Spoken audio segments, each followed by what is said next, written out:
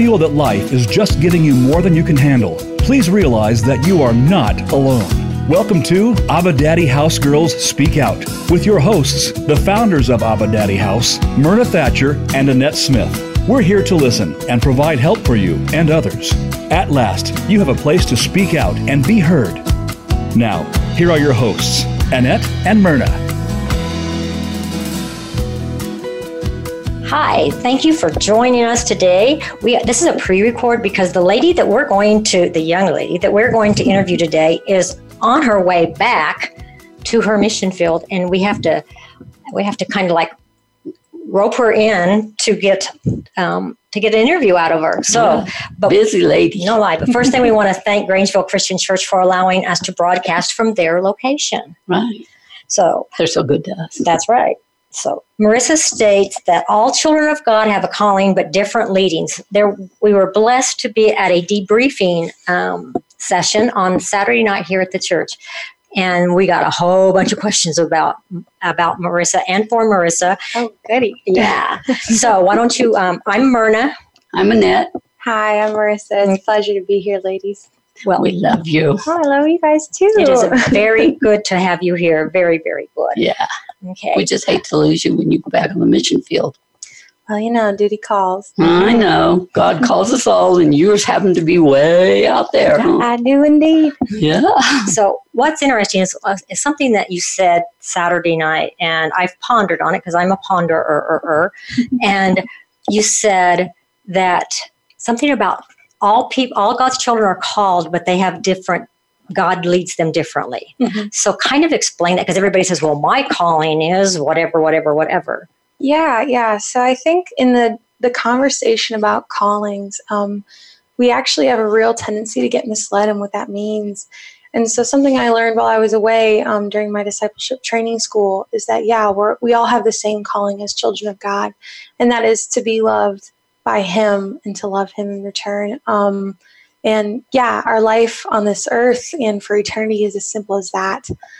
There's really no greater calling than it, because it's specifically what we were made for. We were made first and foremost for relationship with our Father. And the first prerogative of that relationship is to be loved by Him.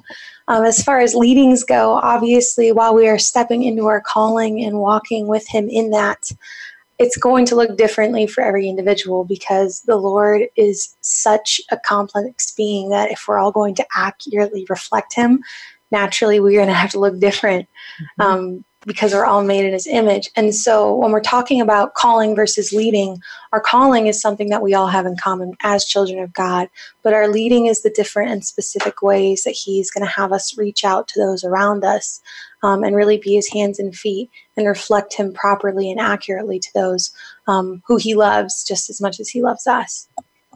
So where is God leading you? Well, currently I have accepted, I've been accepted to a position as a volunteer staff through YWAM Queenstown. That's Youth with a Mission, based in Queenstown, New Zealand. And it's crazy to think I'm moving to New Zealand just because it's New Zealand, but also just thinking, I'm a 20-year-old young woman, and my whole life is ahead of me, and it seems like God is starting it out in the most crazy way ever, which can only make me wonder where we're going afterwards. But for right now, one flashlight beam at a time. Yes, ma'am. Right now I'm going to New Zealand. I leave September 3rd. Will you take me with you? I could, but I don't know if they'll allow. Just pack me in your suitcase. Well, you see, I could do that, but I don't know if I have extra room. I fold up pretty tight sometimes. Oh, well, if God wants me there, He'll bring me there. Yes, ma'am. He'll make it happen. Yeah. Okay, can you explain to us on YWAM what Youth with Missions International is? Yes, so Youth with a Mission, or YWAM as we're called. I'm called a YWAMer because I'm a part of the organization. So is anybody else who's ever been a part of it. But it was founded in 1960 by Lauren and Darlene Cunningham. Lauren actually had a vision of young people coming up like waves onto all the different continents. And he asked the Lord, what is this supposed to mean? And God said, well, we're going to figure that out. And what happened basically is that over time, they started sending out teams to all these different places. And before they knew it, they were starting to find places in all of these countries to have bases to send and train and equip the youth of America and every other country on the planet to spread the gospel and complete the Great Commission as we're called to do. So the organization's been around for 50 some odd years. And yeah, what they're doing is basically they're just looking for every possible way and every possible place and nook and cranny of the earth to bring the gospel and complete that Great Commission as we were told to do so many years ago. That's so cool. I noticed on some of your filming and stuff that you guys work with a lot of children. Mm-hmm. And children is my passion Mm-hmm. because they're so cool. And children, all over the world, these children are so innocent Yes. and so precious. Mm-hmm. We went to Albania, and I had a little kid that hung onto my shirt over there. And you just want to take them home with you. Absolutely. They're so cute. And the ones on your filming, I just loved them. Mm-hmm. And they're just pictures, but they were so real to me. Yeah. And to see how you guys work with them and how much they just fall in love with you guys. Oh, the feeling's mutual, 100%. Yeah, they're incredible. They need that love. Yes, they And do. How easy is it to get them to accept the Christ and the Word and all that stuff? How easy is it for you guys to get that to them? For the most part, it's pretty easy because a lot of the areas that we go to in like Papua New Guinea, they already have the gospel. So it's really more a case of discipleship than it is spreading the gospel. But the really cool thing about it is because the country, 90% of its inhabitants live below the poverty line. And so when you go into a place like that, you're going to notice that there's so much joy and hope that you wouldn't think should be there.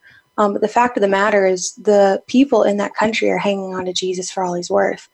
And so when you come in there to disciple them, they just can't get enough of it because they have nothing else to hang on to. And because of that, that joy and that peace and that hope can bury deep and really become something more because they have nothing else.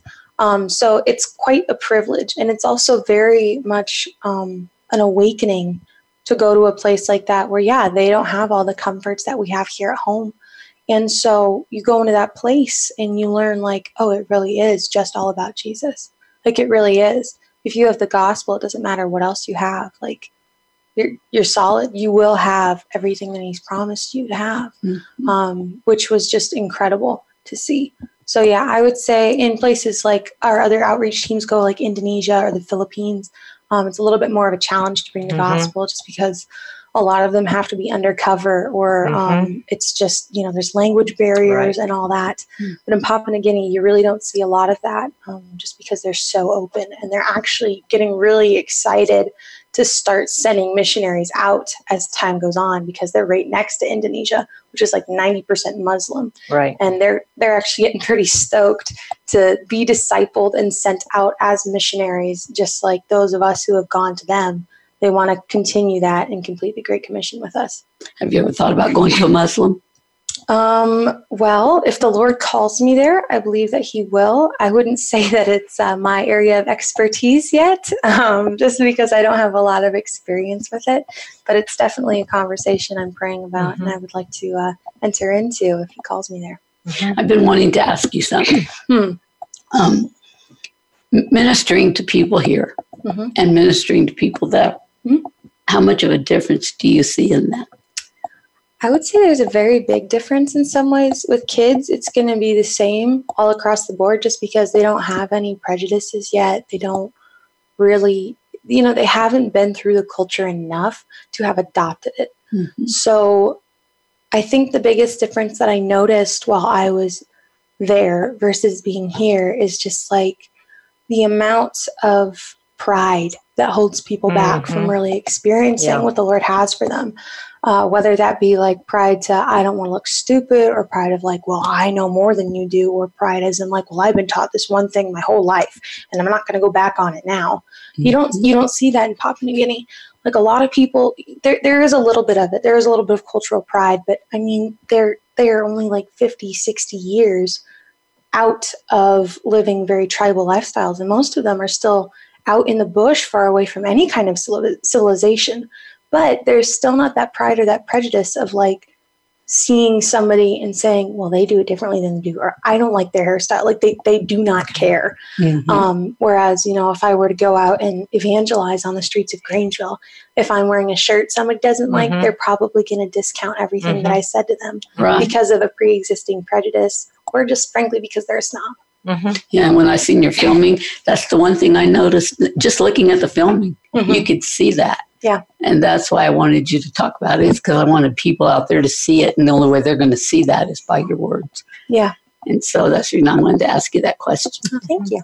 Because I want people to see that, you know, if they drop their prejudice and listen to people when they talk, no matter what they look like or what they wear, they could get something out of it. They can learn from it. Yeah, and it goes on both sides. You know, there's a huge division in our country right now, just based on the left versus the right. You know, you look at, really just go on Twitter, read the news, watch Fox, whatever. It's everywhere. There is that division, and the fact of the matter is, like, it's really a wake-up call that both sides need to be more open-minded.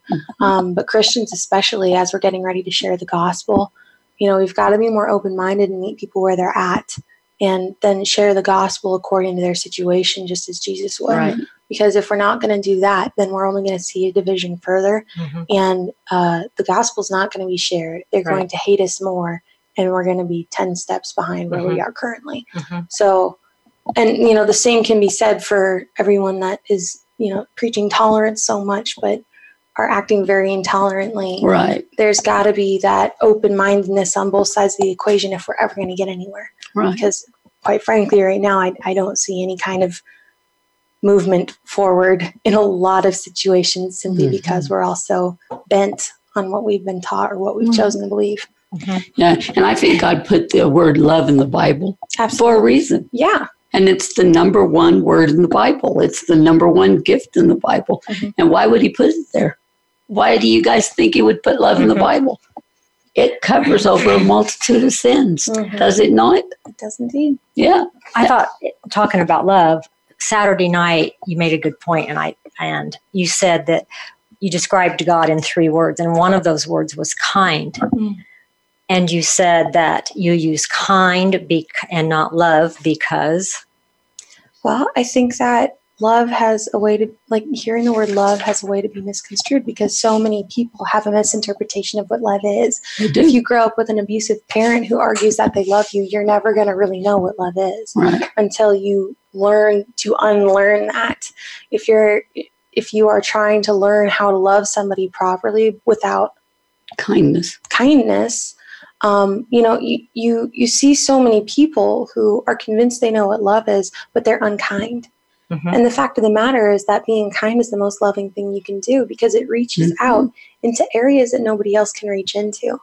You know, you look at all these different situations, like in our culture right now and throughout the world, where you're seeing so much division and so much hurt, and everyone's ready to go in, guns blazing, and, you know, I will take down whatever I need to take down and beat down the walls and whatever in the name of love. You know, wars are fought over love, but you don't hear about wars being fought over kindness because kindness stops the need for war. That's right. And, you know, I believe that our God is a jealous and a just God, but he's also kind. And so he goes to war when it needs to happen, but he does it in a kind way. And on top of all of that, you know, when the Lord is reaching out to somebody who is at their wit's end, at the end of the rope, and they don't know where they're going, it's not a booming, yelling voice. It's that still, small, kind whisper of, hey, I'm here. It's okay. You're not too far gone. And that's what beckons people to listen. That's what beckons people back into his arms. Even with a knock-knock joke. Yes, even with a knock-knock joke. I loved your talk Sunday. Saturday. You touched my heart. Oh, I'm so glad. It was awesome. Yay. You hit me right where it counted. Good. That was the point. It was good. Yeah. In YWAM, you went into disciple training school. Yes, discipleship training school. And so you said you had a lecture type and then a outreach type. Kind of just tell people about that part of YWAM. So the thing about a DTS, a discipleship training school, is it's a 6-month period where you follow the Lord's leading to where he wants you to go, but you remove yourself from your daily life, relatives, friends, anything that's going to influence you. You remove yourself for 6 months and you go somewhere.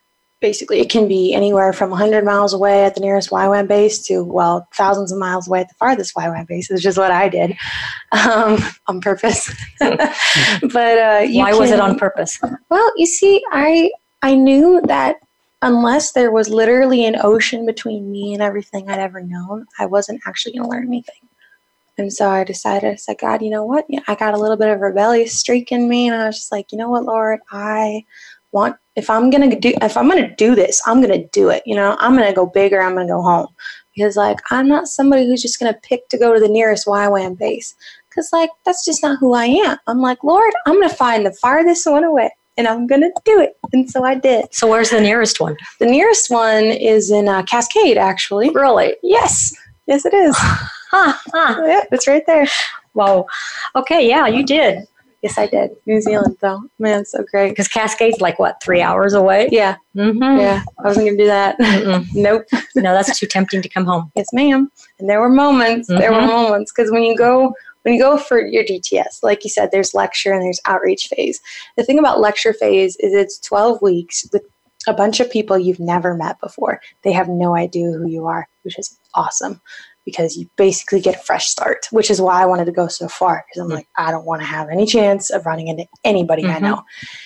And so you go in for your lecture phase and you meet, there were 32 students on my school, and there were over 12 staff. So there was, give or take, 45 people involved directly in my school, and then there's base staff on top of all that. So we're talking 60 people, 60 new people. And so during lecture phase, it's a 12-week period where different speakers come in every week and talk about a different topic about the Lord and the Word and what the Bible actually says about it. And these speakers come from all different backgrounds. So it's very encouraged that you go back to the Word and you check it with the Holy Spirit and by yourself, because it's not a brainwashing kind of thing. It's not a cult. I didn't join a cult. I just want to say that right now. Did not join a cult. YWAM's not a cult. It's very recommended that it's a very individual process and that you are checking everything with the Word and Holy Spirit throughout your entire time. So 12 weeks of doing that, and their topics like hearing God's voice, Father, Heart of God, Lordship of Christ, identity. Some of them are very practical, because the thing is that throughout our time on earth, so much of the way that we look at God comes from our experiences and comes from the way that our family interacts with us, our friends. If we were bullied, we're not going to think that God is kind. We're going to think he's a bully, because if other people are made in his image and they're bullies, it would only make sense. It's a logical connection that happens, whether it be subconscious or not. That's what we're going to believe. And so it's 12 weeks of learning the actual character of God, what the Bible actually has to say about it in him, and the way that that is supposed to be shown in the culture that we're in today effectively. There's also opportunities for evangelism. There's opportunities for small groups, worship times. The Queenstown base does a real good job of putting an emphasis on worship. So we have base worship, which is everybody who's on base every Monday morning for an hour. And it's incredible. The Holy Spirit moves like crazy in that. And then on Thursday nights, we have another base worship, but the entire community is invited. So that's about 2 to 3 hours long, and there's usually a message in the middle of it. But yeah, it's incredible. And then there's also time for work duties. And so what that is while you are on your DTS, you're given specific jobs to do. Number one, I think just because things need to get done around base and they have that workforce. But number two, because it's a way to build character and it's a way to learn how to serve properly and without complaint. So I was on base cleanup, which means that I washed a lot of toilets. And it was some of the best time on my entire DTS, because I got to just practice thankfulness and talk to the Lord while I was doing a menial task. And I learned so much from that. And I think everybody else on my DTS could say the same. And then there's just time to spend with your community. We're all living together. So there's 2 houses. They're affectionately called the cottages. And so there's girls living lower floor and an upper floor. Lower floor for students, upper floor for staff. And then there's the guys' living quarters, same deal. And we can hang out, whenever we want. But there's a real chance to just like learn how to cook and clean and like live in community effectively with no drama, which was incredible. There was no drama. And I'm convinced that the underlying factor was because we were all so hungry for Jesus. Because not all schools are like that. Right. So like you put Jesus into equation, I just want to say drama will disappear. It self disappears. Yes, self disappears. It's incredible what happens. So there's lecture phase. And then outreach phase, you're assigned to a specific team of people in a specific location. And my outreach team was the biggest outreach team, and it was 9 of the biggest characters in the entire school. We were loud and proud. We called ourselves Zeal Team 9, which is a play on SEAL Team 6. And we went to Papua New Guinea and Byron Bay, Australia. And the thing about outreach phase is you are put into the most uncomfortable, difficult situations and then told to do ministry in the middle of it. And you have to learn how to constantly live with your team because you don't get alone time. You're not allowed to have alone time. It's too dangerous. And so there's a lot. Why is it dangerous? Well, you go to these places like Papua New Guinea where there's going to be giant spiders and snakes everywhere, not to mention like threats from people. You go to Port Moresby, it's one of the most dangerous cities on the planet. Tell them how big a spider is. Well, I saw one about the size of my hand, and I know there's bigger ones out there. So, and that was in someone's kitchen. So, like, I don't even want to know about the jungle. Like, I went into the jungle and I didn't see any in Jesus' name. But, like, I tell you what, I know they're out there. So, no thank you. You stay close to your team, huh? Oh, you stay plenty close to your team, and you make as much noise as possible. Go away, spider, go away. And I don't like spiders. You wouldn't like this one, my goodness. That'd be so. When you were at Port Moresby, you said it's the most dangerous place. It's one of the most dangerous cities on the planet. It is the most dangerous place in Papua New Guinea. There's a lot, Papua New Guinea in general, but especially in Port Moresby, there's a lot of domestic abuse and domestic violence, tons of theft, tons of robbery. And it's a confusing place because on one side of the city, you have got basically slums. There's garbage everywhere. It smells dreadful. There's these dogs that are missing their ears because they fight constantly running around. And then on the opposite side, you have a 5-star hotel with incredible restaurants and dining and like coffee shops, like totally westernized. Haven't even seen anything that nice in the States. Wow. I've never stayed in a hotel that nice in the States, where you've got a bunch of rich white people there who are seeing Port Moresby not for what it is. While on the opposite side of town, there are people literally starving. And so seeing that dynamic, of course there's going to be crime because there's such a division there, not to mention the fact that their government has been totally a mess for the last several years. And they just now got a new prime minister, and thank the Lord, because he's going to change some stuff, or at least that's the hope. But yeah, there is such a big chance for division, especially in Port Moresby. But you travel north to places like Wewak, which is where we ministered first. It's also super dangerous. They have super high violence rates there. You will get robbed. You will stick out like a sore thumb if you're very obviously Western. We had people follow us around. One time we went into a grocery store and about 100 people followed us into it. Oh my goodness. Like it was terrifying. Scary. It was very scary. You've got to be around your stuff all the time. And it's not because the people are bad people. It's just because they don't have anything and they're desperate. And like, so did you ever do you feel like you were ever put in a situation where you were in danger? No, I wouldn't say that. Our leaders did a very good job of making sure that everything was safe. We also had contacts everywhere that we went. We're going to keep us safe and keep an eye on things if anyone got too close. If there was ever any kind of security people around us, they were very protective, like really, really protective. And the thing about YWAM is like, yeah, we go to these dangerous places, but we do it in a safe way. Like we're not going in there uneducated. Yeah, my leaders had already been to all the places we went. They knew the risks, they knew everything, and they brief us on everything. And the fact of the matter is, we're all adults, right? So you're going into a place by choice because it's what the Lord has called you to do. And honestly, there's a song that we sing, and it's called the Missionary Anthem. It's by YWAM Kona, and part of the bridge is, "I will preach the gospel, die and be forgotten, as long as you get the glory." And the fact of the matter is that when you're going into missions like this, you have to sign a release form if you die. to have your body shipped back, and YWAM's not going to cover it. And so, like, the risks going into it. And it's very seldom that we see any of those risks flush out, but they are there. And so I personally wasn't put in any danger. I know that in the past, some crazy things have happened, but God's still gotten the glory out of it. That's right. So... And God's in control. Yes, He is. Absolutely. So you said Saturday night you spent 6 months of unbecoming yourself. So yes, the relationship with Jesus, how did it change when you left for New Zealand and now that you've returned and headed back? I think leaving for New Zealand, I was just so desperate to get out of everything that I've ever heard about the Lord, to get out of everything that I'd ever been told about Him, and just find out for myself. Because growing up in a Christian household with friends who are predominantly Christian, it's going to form your idea of who God is. It just will. That's inevitable. And same if you're not growing up in a Christian household with predominantly non-Christian friends. It's two sides of the same coin.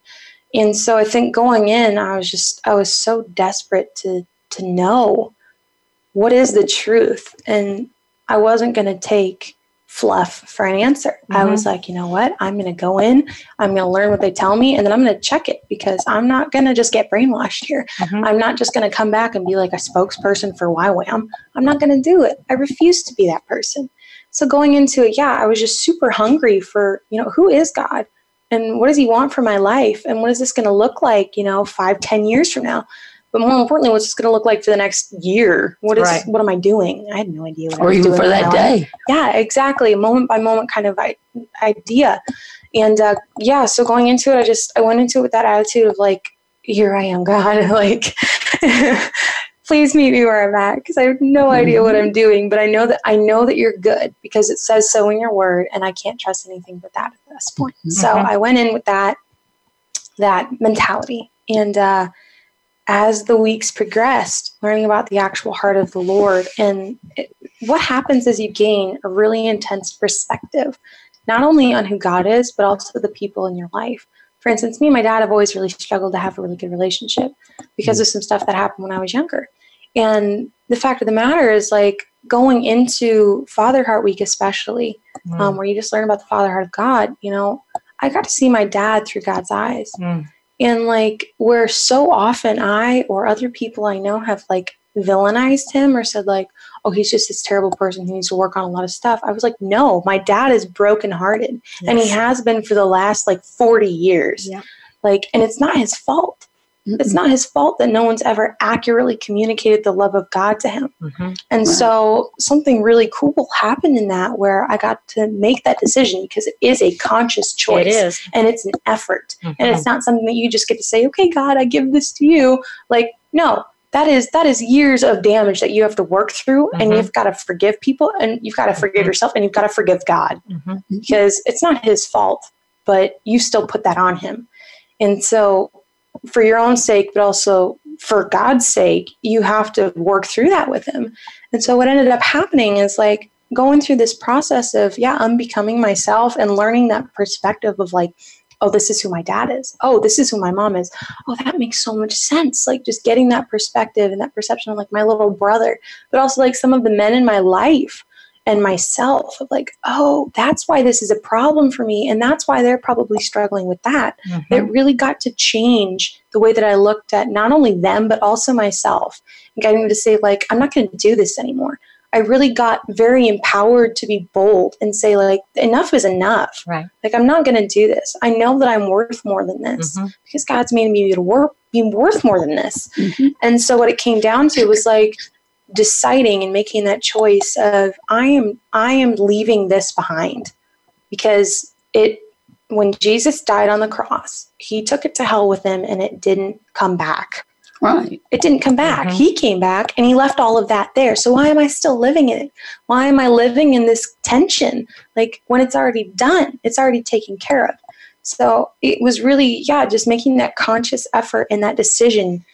And it had to be a moment by moment thing, because we're talking like decades of damage here, which I think everybody can relate to. Yep. If they're honest with themselves. Yes, absolutely. And that's the thing. You have to be honest with yourself, which so many of us don't want to do because of pride, but that's a whole other discussion.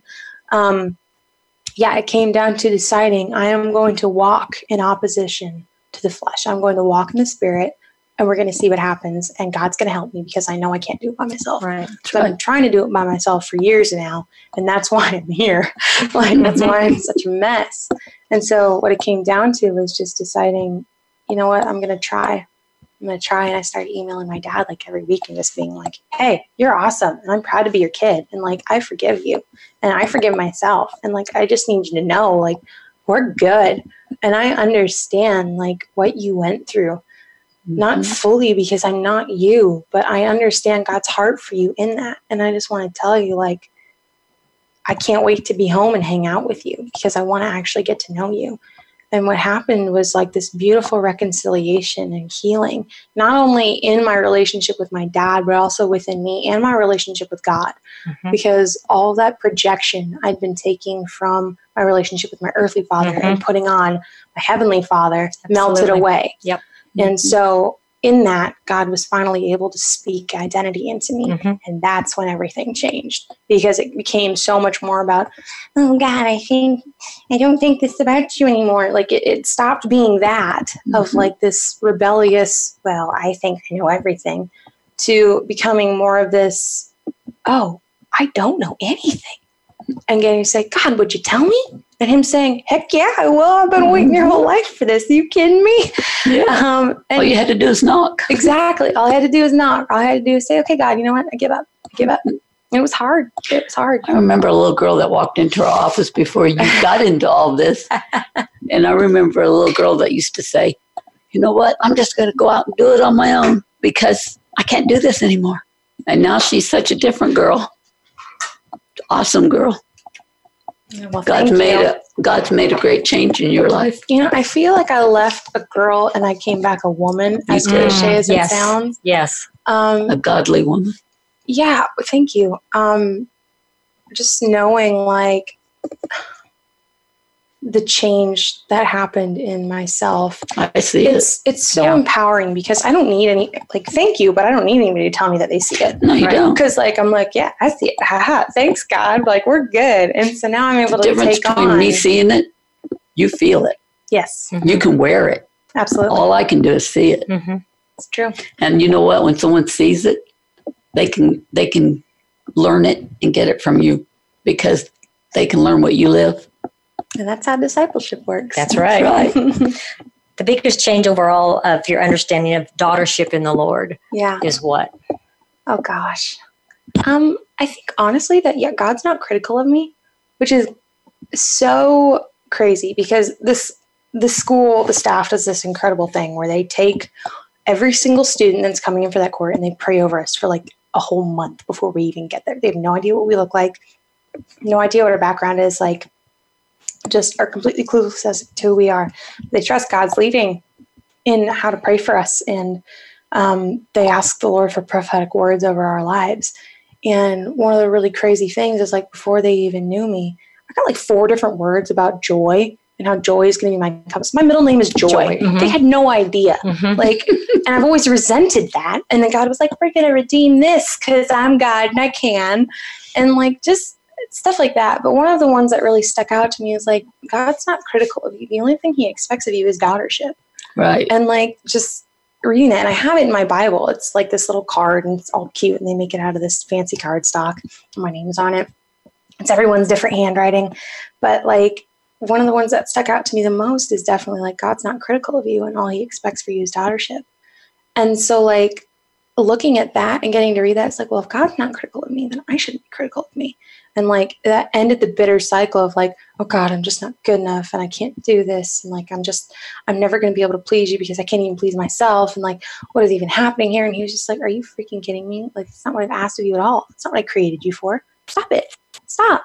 I'm not saying that kind of thing about you. So why do you think you have the right to do that? I made you. Like, you don't get to say that I made garbage. When I say telling you that one time in our office. Well, you know, I might be stealing some things here. It's no big deal. He didn't make garbage. No, he didn't. You know what's neat is that yesterday in my quiet time, and I forgot where I was at, Hebrews 1, it talks about the anointing oil of joy. Hebrews and Psalms. It's all over me. Yeah.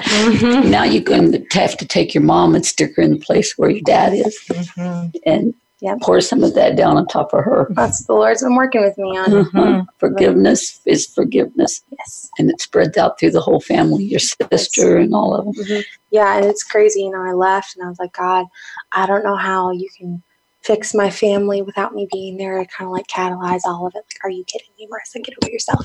And I leave, and literally like my whole family just like becomes the family I always wanted without me even really talking to them. He was like, I just needed to get you and your pride issues out of the situation, and then I could work in that. And I'm just like, okay, Lord, thanks for that. Thank you. I think he knitted you all together in your mother's womb. He might have.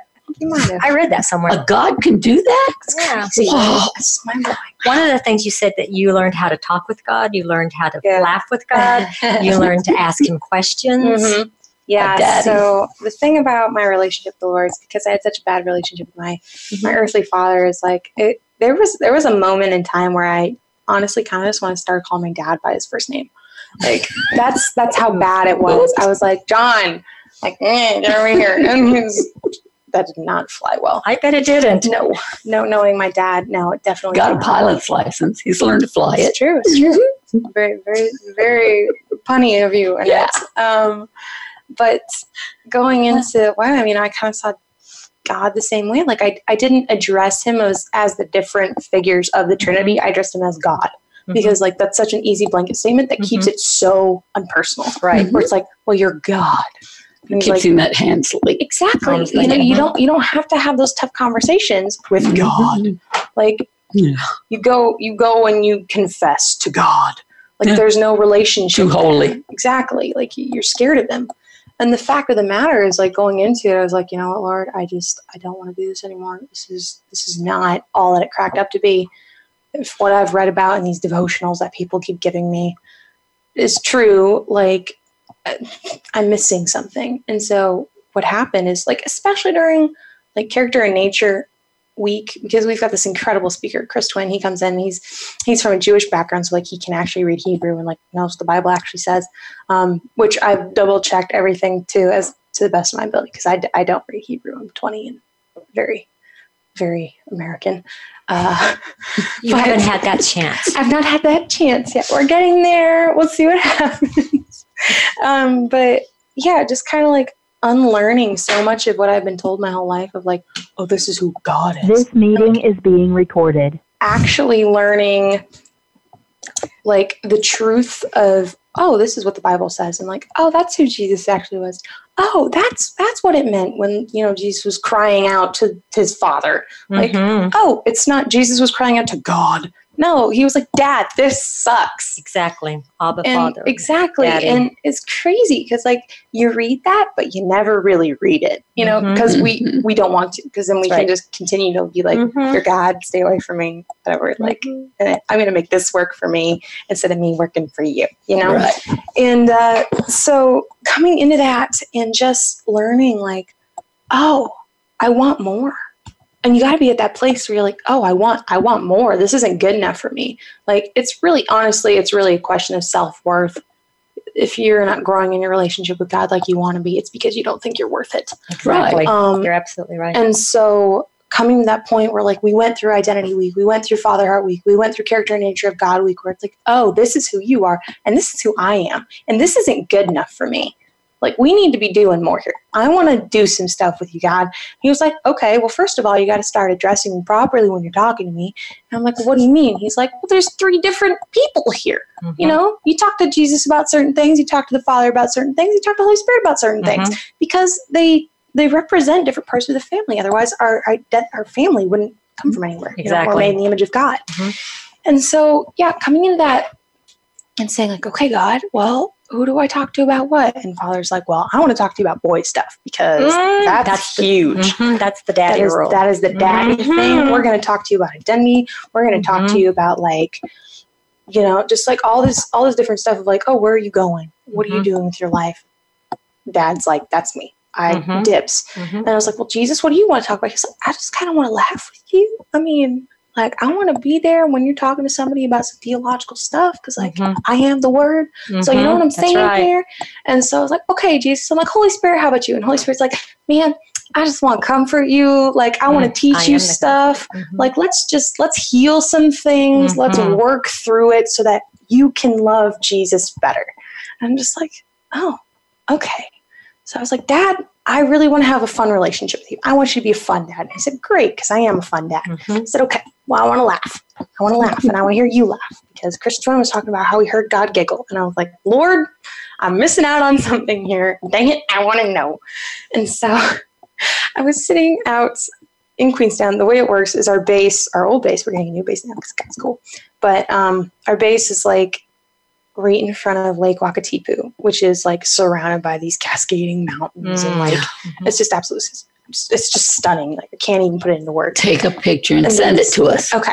So there's this bench right in front of it. So you just like look out over that. And I would always go there to talk to the Lord about stuff that I didn't want to really deal with emotionally because I got to deal with this. And so sitting there, I'm like, Lord, I just really want to hear you laugh.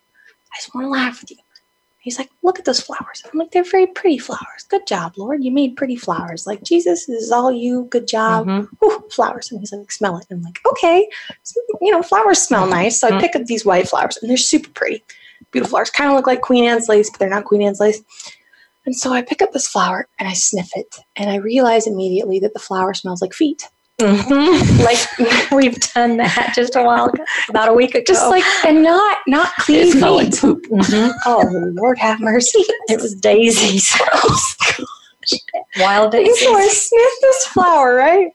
And I'm like, oh, no. I ruined its beauty by sniffing Exactly. it. Like, and Dad's just like, no, you didn't. I told you to sniff it. Like, get over yourself. It's not all about you. I'm like, well, why would you have me sniff it? He's like, because it's kind of funny, isn't it? And I'm like, what do you mean? Like, it smells like a foot. It smells like feet. Like, how is this? You made something so beautiful and it smells like feet. And he's like, yeah, why not? And I'm just like, what? And so I'm sniffing this flower, and I'm like, I really want to like be in awe of your, you know, there's so many flowers out there, and there's a billion other ones right over there that just look so different from this one. You're so complex as a creator, and I just love you so much, Lord. And it smells like a foot, and I'm like, and I just like busted out laughing for like a solid 10 minutes. I'm like, I'm sorry, I shouldn't be laughing about your creation. Like, it's so irreverent of me. And then he starts laughing too. Like, I heard God laugh. I heard Dad laugh. And I'm like, what, you're laughing about this? And he was like, yeah, because if I laugh about it, that means that you get to laugh about it. And I want to laugh with you too. And I'm just like, and like, I'm still laughing, but like, I'm kind of crying. And a friend came up and talked to me. And then I just kept laughing about this flower. And he asked me why I was laughing. I was like, foot flower. And it was a beautiful, beautiful moment where I was like, God is hilarious. And then, you know, that continued of like, we would have these worship nights, like I mentioned earlier, and the Lord would tell me jokes in the middle of these serious moments. Like, and you know, somebody had told me like that one of their friends, God used to tell them jokes in worship. And I'm like, well, if you're doing that for them, then, you know, I don't see why I'm missing out, Lord, because this is how I talk to God, you know? Right. And I'm like, I want to know. Like, I want to know what your sense of humor is like, Lord. You know, do we have something in common here? I'm made in your image. You should be able to make me laugh. You know, kind of daring him a little bit, which I don't recommend. Right. But that's my dynamic with him. And he was like, okay. So he starts telling me jokes during worship. And like, I would be at the foot of the cross, like crying about something one moment and be super serious, like kind of quiet throughout the entire room worship moment. Like everyone's like praying and like doing business with the Lord. And I would start cackling, you guys. It was so bad. So give us an example of a joke. Well, oh gosh. See, I don't really want to. Okay, well then don't. I won't. That's fine. It's between you and God. Between me and Lord. That's right. Then Besides don't. the fact that I don't want him to, you know, be upset about. He and I have. Don't get upset. Believe me. We have little secrets about things, and it's just very personal. I can understand that. Yes, it's very important. We got to have that intimacy with I'll the Lord. tell you when God told me. Okay. He told me one time I was sitting and praying, and he told me, you know, there was a barber named Ware. And I go, what? He goes, there's a barber named Ware. And I go, really? And I go, what's this about? I'm talking to you about my problems, and you're telling me there's a barber named Ware? And he goes, yeah, and he was sadly allergic to hair. I go, oh, so you're a poet. And God says, yeah, I'm a poet. I made you a poet. You're like me. And he says, so listen to my story. There's a barber named Ware who's sadly allergic to hair. And I go, okay. And he goes, and when his customer called, they had to be bald or he'd sneeze them right out of the chair. Oh my God. I said, oh, Father, only you. I said, am I not to tell anybody this one? He goes, only if you can tell it correctly. Well, that's the thing about the Lord,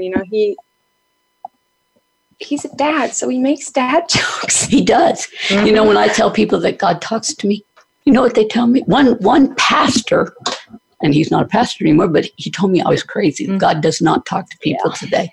Yeah. That's totally off the wall. Yeah, that's God talks to sad. people. He's got some other problems. Yeah, he does. Through with the Lord. Yeah. But that's totally off the wall because God talks to people very, very plainly. Very much, too. You know what God said? My sheep, they know my voice. Mm-hmm. And when you said God is dad to you and he talks to you and he makes jokes to you, I started crying because that's what he does to me. And it's awesome. It's totally awesome. Yeah. And it's something that is very special. Absolutely. Yeah, I wouldn't trade And it for it's the world. personal. Mm-hmm. And it's a love relationship between you and Yeah. God. Yes. And you know what? It's so awesome. Don't trade it. Don't give it away. Don't leave it. Mm-mm. And don't ever be afraid to do jokes with God.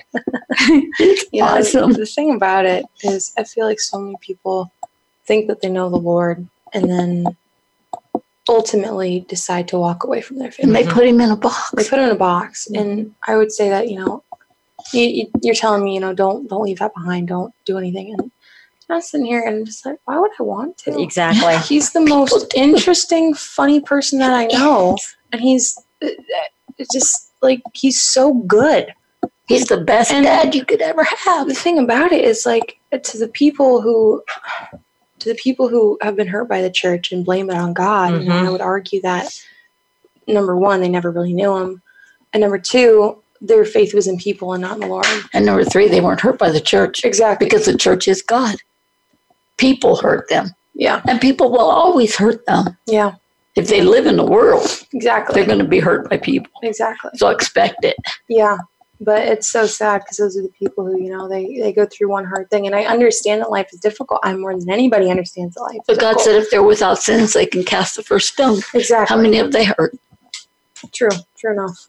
So I tell them to think about that before they can walk away. Yeah, absolutely. It's heartbreaking to see. It's sad. There's those people who they have this idea of who God is, but the fact of the matter is that they've never taken the time to get to know him. No, Right. they haven't. Personally. Personally, yeah, They have and that's the thing. the It head has to be knowledge. personal. Mhm. They've got the head knowledge. They think they know everything there is to know about God, but the fact of the matter is, like, they don't know Him. Right. We need a training that comes and teaches people in the church like they trained you.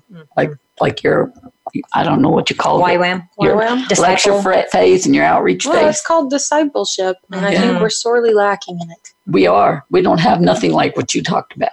And they need that. They do. They need that to come into the churches. Yeah, if we were discipling people like Jesus always meant us to, then I think the Great Commission would be completed and Jesus would come back already. Yeah, and I think we would have big outreaches here in the churches. Oh, 100%. Yeah, our world would look completely different. Yeah. If we were communicating Jesus the way that we know Him, and discipling people in that, then there would be nothing to stop us Oh, it would be from awesome. going Right? out That's and right. seeing that revolution happen. Because there is such a passion and a zeal and excitement, but also like this genuineness that comes with knowing the Lord for who He truly is, where you just can't help yourself but share it. And the fact of the matter is, like, people will try to argue you with it. They'll try to argue you against it, and you'll just look at them and be like, you know what?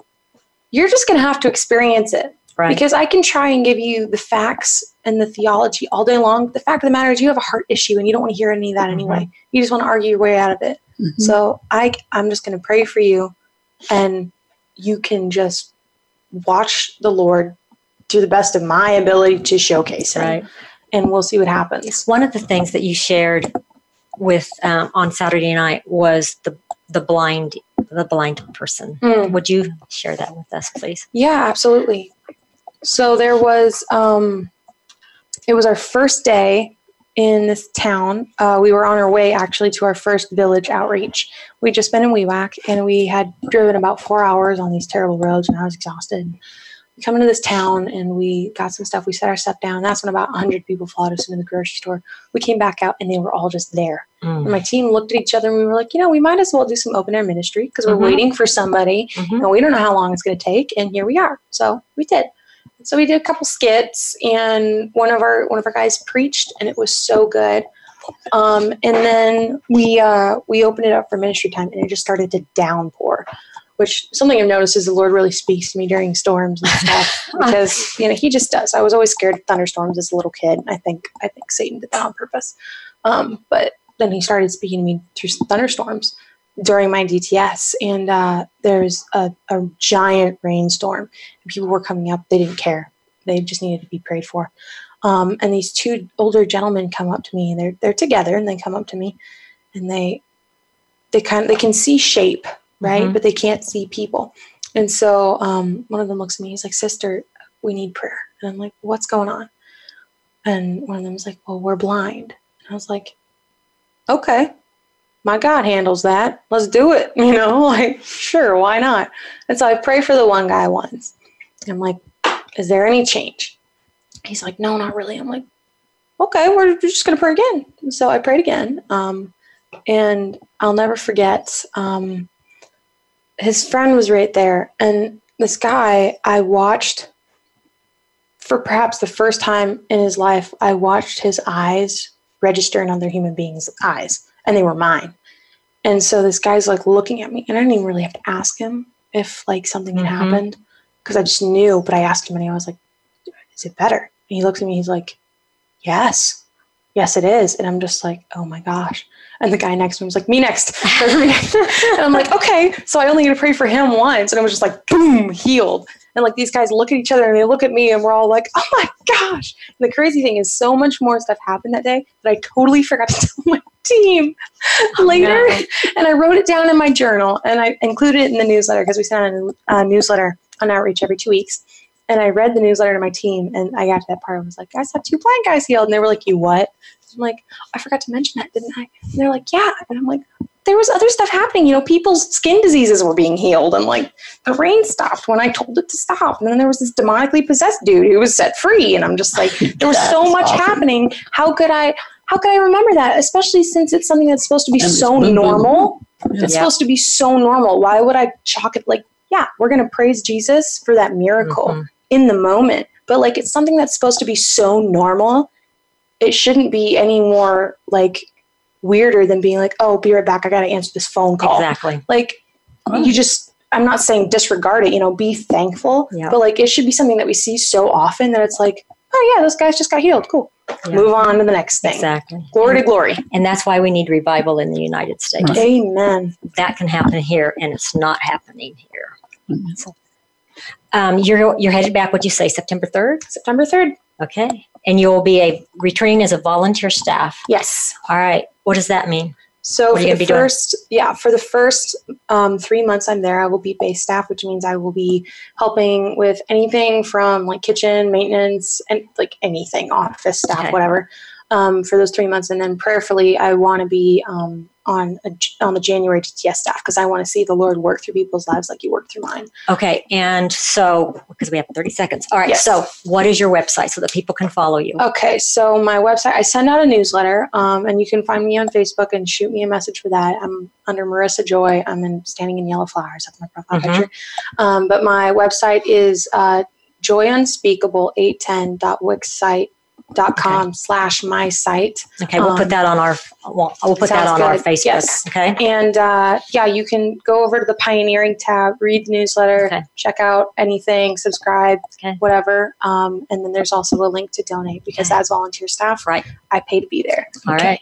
Thank you so much. And Marissa, you have to come back later after you get back. All right. Yes. Thank you everybody for listening. Thank you so much for having me. No problem.